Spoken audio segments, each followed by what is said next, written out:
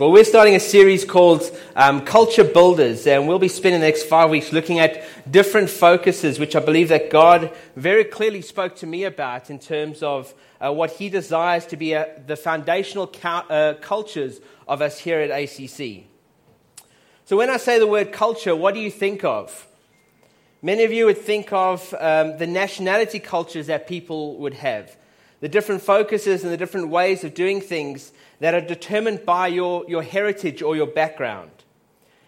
We're a pretty multicultural church, and each of us, because of our background, we carry cultural characteristics which determine the way that we do things and the way that we live our lives. They determine the way that we interact with people, and it shapes the way that we live.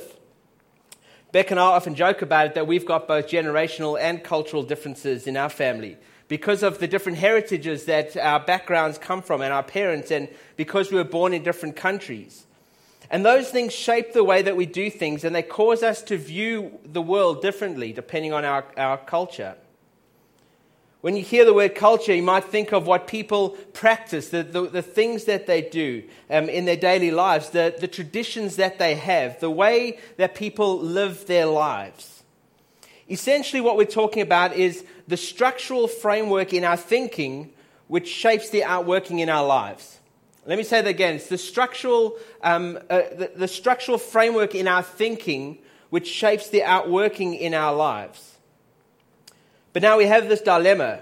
See, the Bible speaks very clearly about a different culture. It speaks about a kingdom culture that we should work, or that should be at work in our lives. A different structural framework that would shape the outworking of our lives to be different to what the world would do.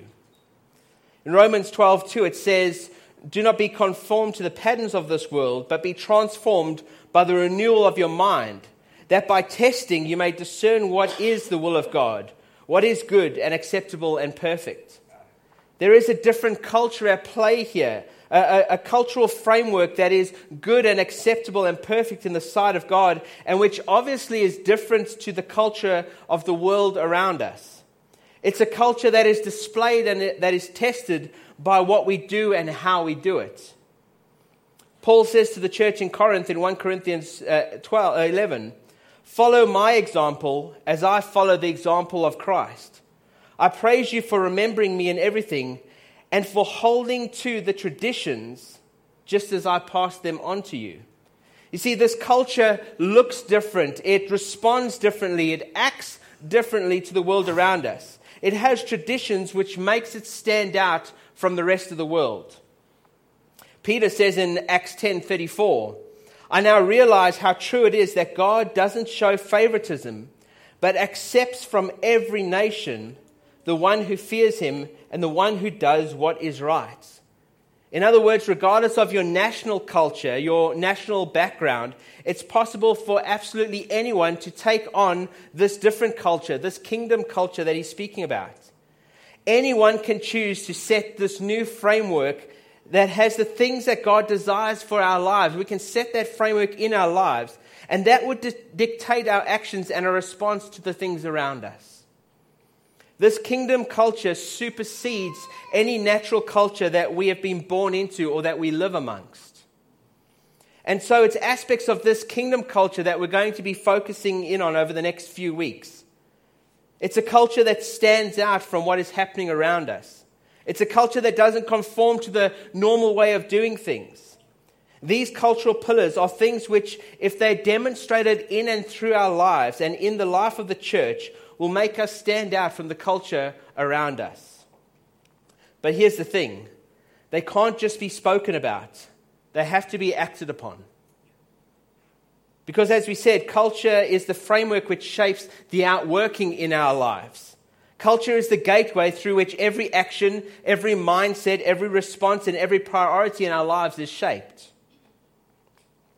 In South Africa, there is a word called Ubuntu.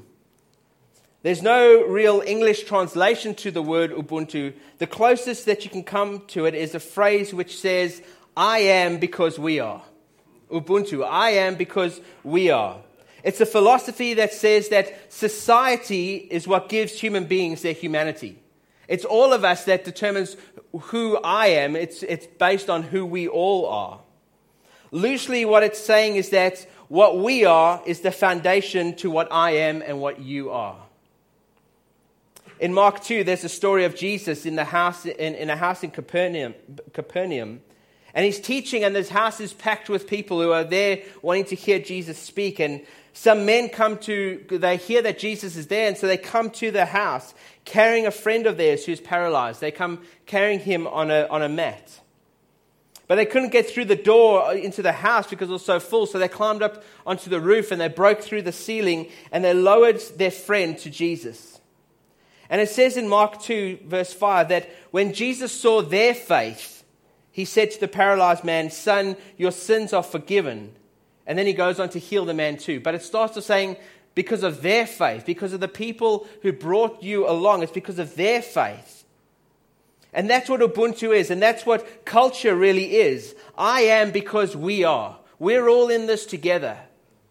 It's the foundation of what you and I are. And when we carry a culture, it shapes the way that we do things. But here's where it gets interesting. See, while the culture determines what we do, while a culture defines the things that we do, we determine the culture that we hold to. And so while we come under a culture and that determines what we do, we actually have a choice to decide what culture it is that we're going to carry. And culture isn't determined and created by simply speaking about it. Culture only happens when it's displayed through the lives of people.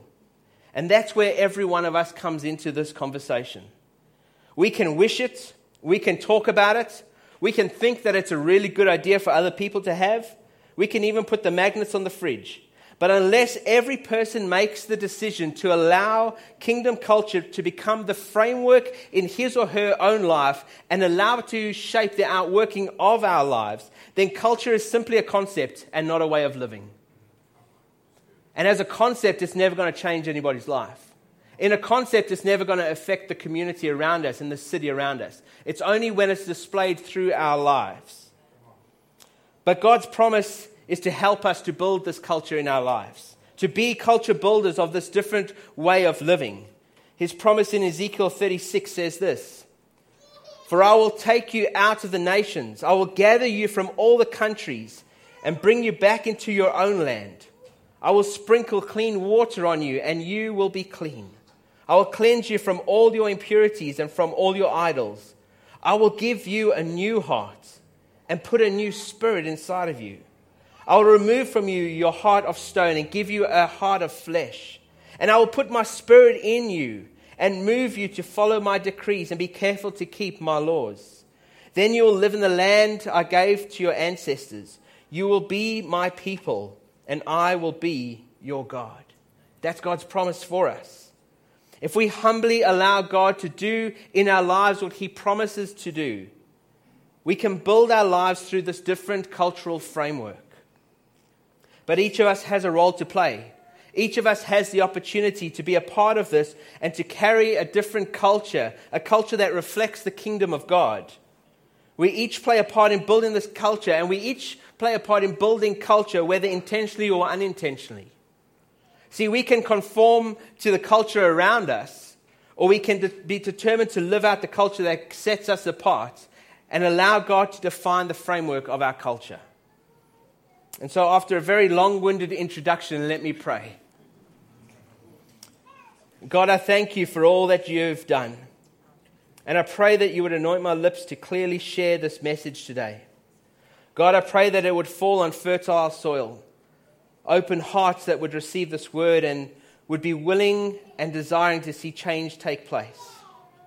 Lord, I pray that this series, as we look at the culture you want us to build here at ACC, that it would transcend from just head knowledge and information that we hear, that, Lord, it would become a part of who we are, that you would give us a new heart, a new way of living, that, Lord, we would live it out, that we'd live it out in our families, in our workplaces, in our homes, and in the community around us. God, I ask that we would be changed so that we can be the change. Do it in us so that we can transfer it to others, that we can bring a kingdom culture to our world. We ask this in your precious name. Amen. At the beginning, I said that there are 5 cultural pillars that I believe that God clearly spoke to me about, that He wants ACC to be recognized and renowned for. And we could spend the rest of the year looking at different cultural aspects of kingdom culture and still not cover them all. And so these 5 aren't the full extent of what kingdom culture entails, but I believe that these 5 pillars are instrumental in shaping the culture of what God wants us as a church to demonstrate to the world around us.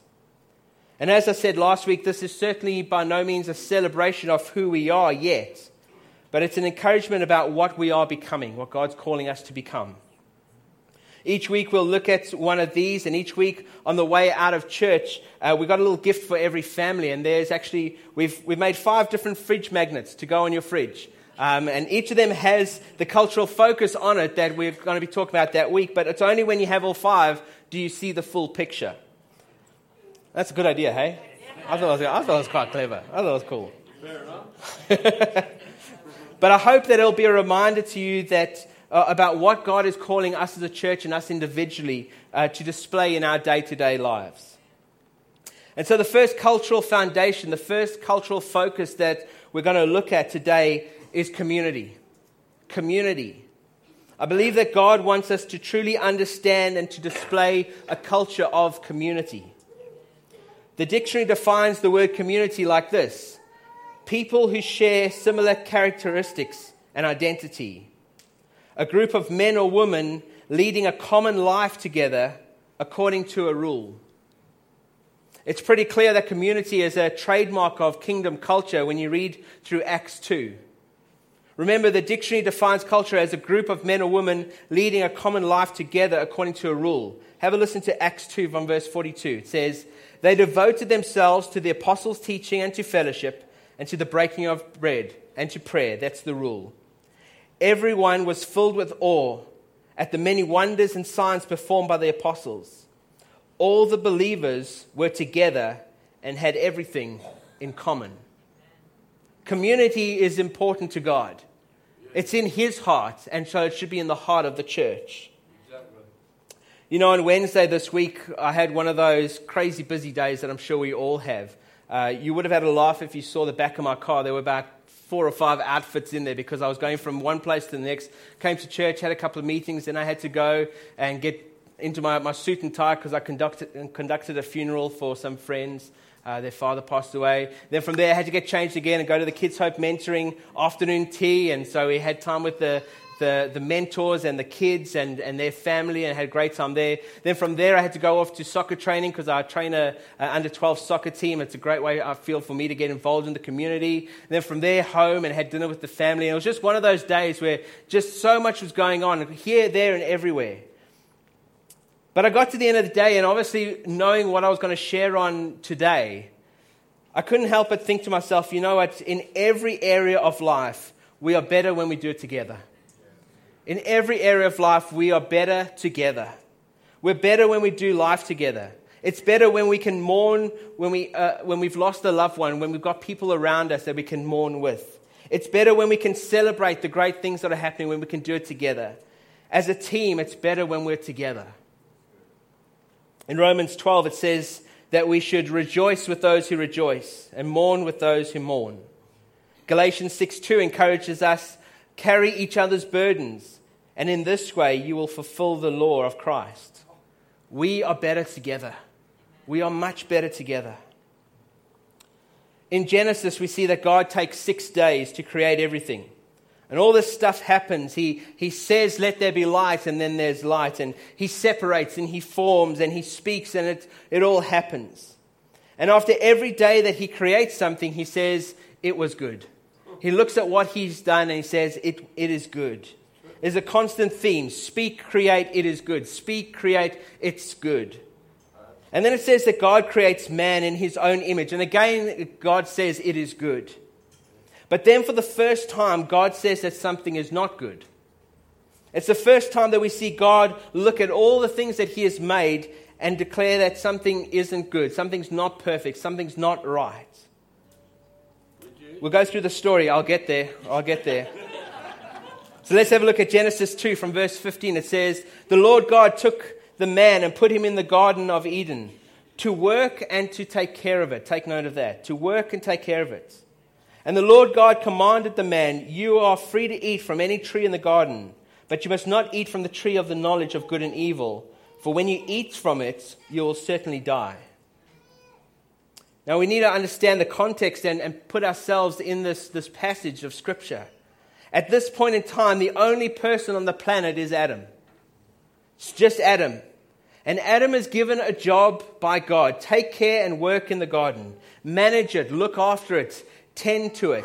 And he's there by himself. But he's working. He's got a function to do. God's given him something to do. In other words, Adam was productive. When Adam was the only one around, he was productive. He had something to do. He was producing something. And sometimes we can think, well, I'm being productive, so I don't need people around. But here's the thing. You can be productive, but still not reach your full potential. You can be productive, but never fully fulfill the purpose that God has called you to. You can't do some things without people. We need people around. We are better with other people. And so God sees that Adam is being productive. He's working. He's doing what God has said. He's doing the raking or whatever else you do in the garden. I don't know. You can tell I'm a gardener. I don't know. Well, how do you be productive in the garden? I just stand there and look at it. It looks good. Hope it rains. That's cool. But he's doing something in the garden. Mum's shaking her head. She's going, oh, gosh.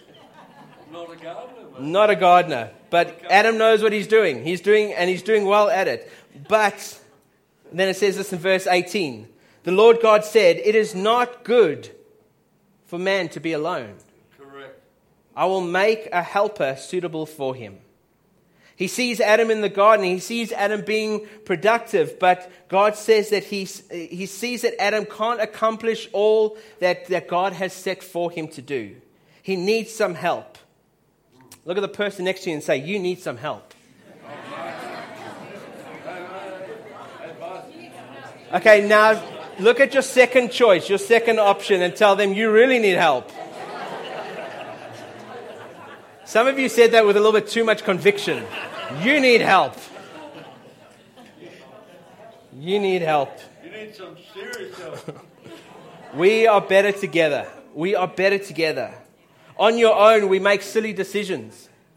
On our own, we're not as effective. Ecclesiastes 4:9-10 says, 2 are better than 1, because they have a good return for their labor. If either of them fall down, one can help the other up. But pity anyone who falls and has no one to help them up. Exactly right. But now watch this. So Adam is working in the garden. God says it's not right for him to be alone. I'll make him a helper. But then look what it says from verse 19 and 20 in Genesis 2. Now the Lord God had formed out of the ground all of the wild animals and all of the birds in the sky. He brought them to the man to see what he would name them. And whatever the man called each living creature, that was its name. So the man gave names to all the livestock, the birds of the sky, and all the wild animals. But for Adam, no suitable helper was found. So when Adam was created and God said that he needed help, he gave Adam some things that could help him. So God doesn't go from saying, I'm going to give him a helper, to go straight to woman. He goes to donkey. He goes to platypus. He goes to three-toed sloth. He even goes to Labrador.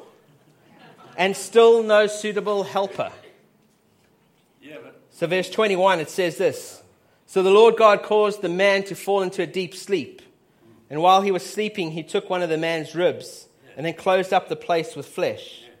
Then the Lord God made a woman from the rib that he had taken out of the man. And he brought her to the man. The man said, this is now bone from my bone and flesh from my flesh. She shall be called Whoa Man. Whoa, man, yeah. For she was taken out of man. Whoa, man. We are better together. We are better together. Not you and donkey, not you and sloth, not even you and Labrador. We are better together, people. And it comes through relationship. Yes, Adam was productive on his own, but he required a person to bring out his full potential. The best helper God could give was another person.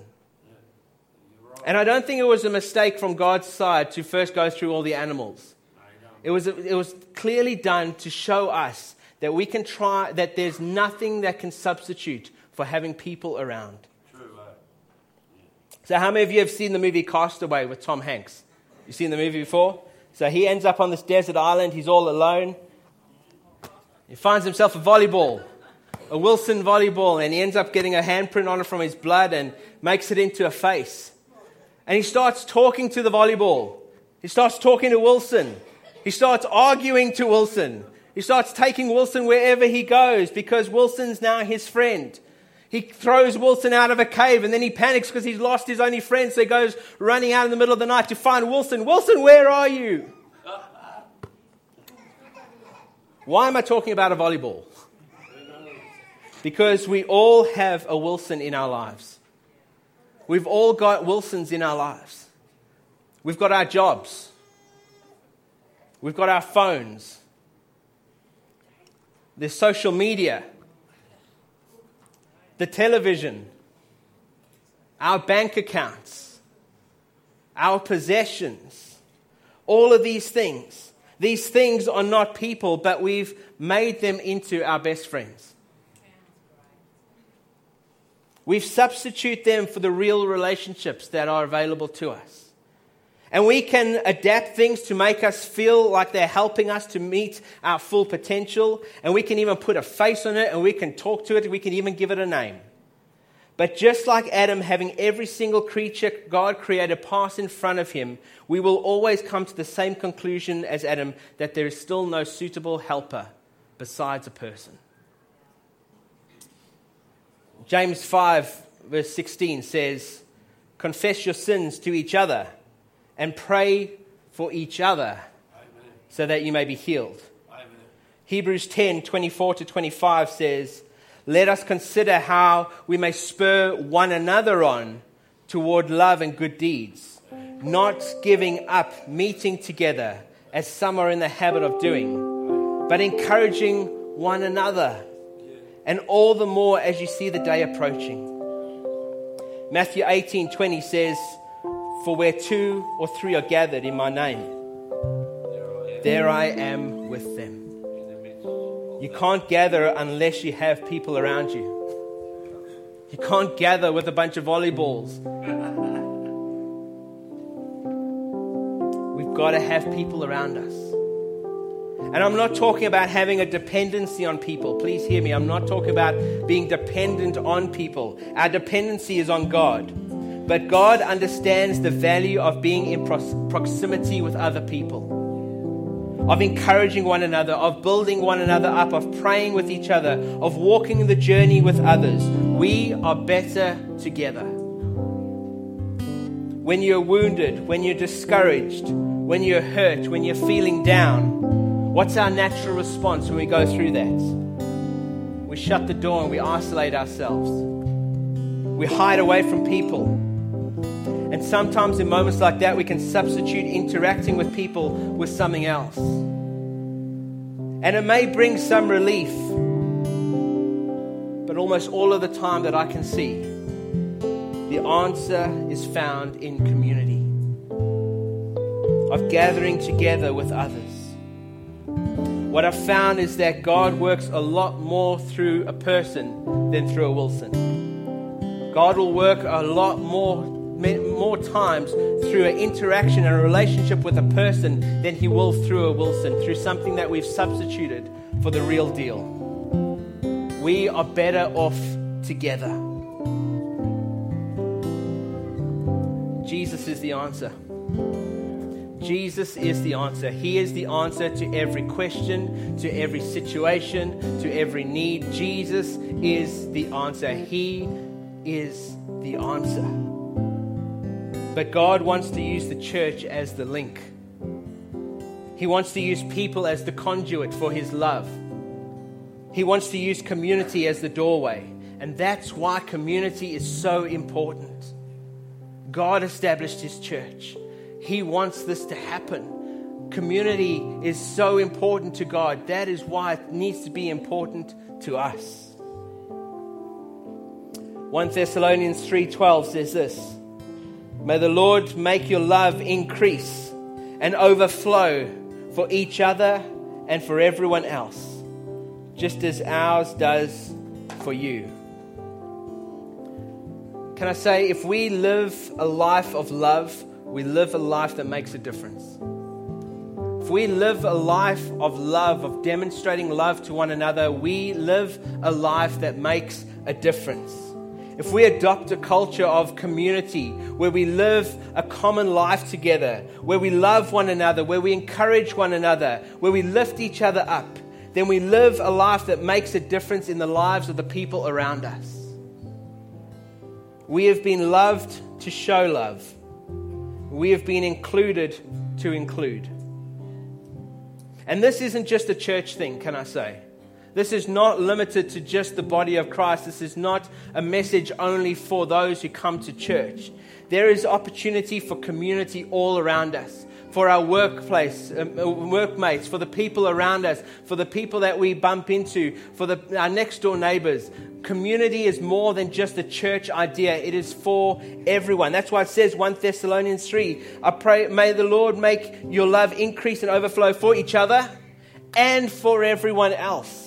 So often we just read, love for one another. Great, we'll just have a holy huddle and we'll just stay and keep it all here. No, God says, make it overflow to each other. Yes, have community within the church. Yes, build friendships and relationships and stay strong. But for everyone else too, there is nobody excluded. God's community is strictly inclusive. It includes everyone. It includes the poor. It includes the rich. It includes the well-known and the popular and the lonely and the lost. It is for everyone. God's community is strictly inclusive of everyone. So what does it look like for you? How does this play out in your world? If a culture of community is what God desires in His church, how does it affect the way that you live? Well, I want to encourage you. Be the change you desire to see. Be the change that you desire to see. I can't tell you how many times I've spoken to people and they've said, Mike, no one ever calls me. No one ever comes and visits me. No one ever invites me out for coffee. And the truth is that unfortunately that is the reality for many people. That's the life that's their experience. They've felt that. Nobody's invited them. Nobody's called them. But every time I have a conversation with somebody who says that, I have to come back and ask the question, have you called someone? Have you gone over and visited someone? Have you invited someone out for a coffee? See, we can either choose to sit and blame everyone else for community not happening, or we can choose to make community happen. We can be the change we desire to see. When Beck and I were still living in Cape Town, we made a decision to make community happen instead of waiting for it to happen to us.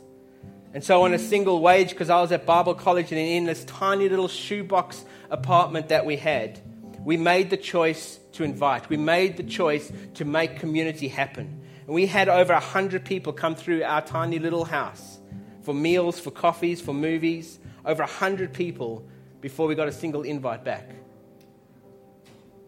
It takes a commitment. It takes a commitment to make community happen.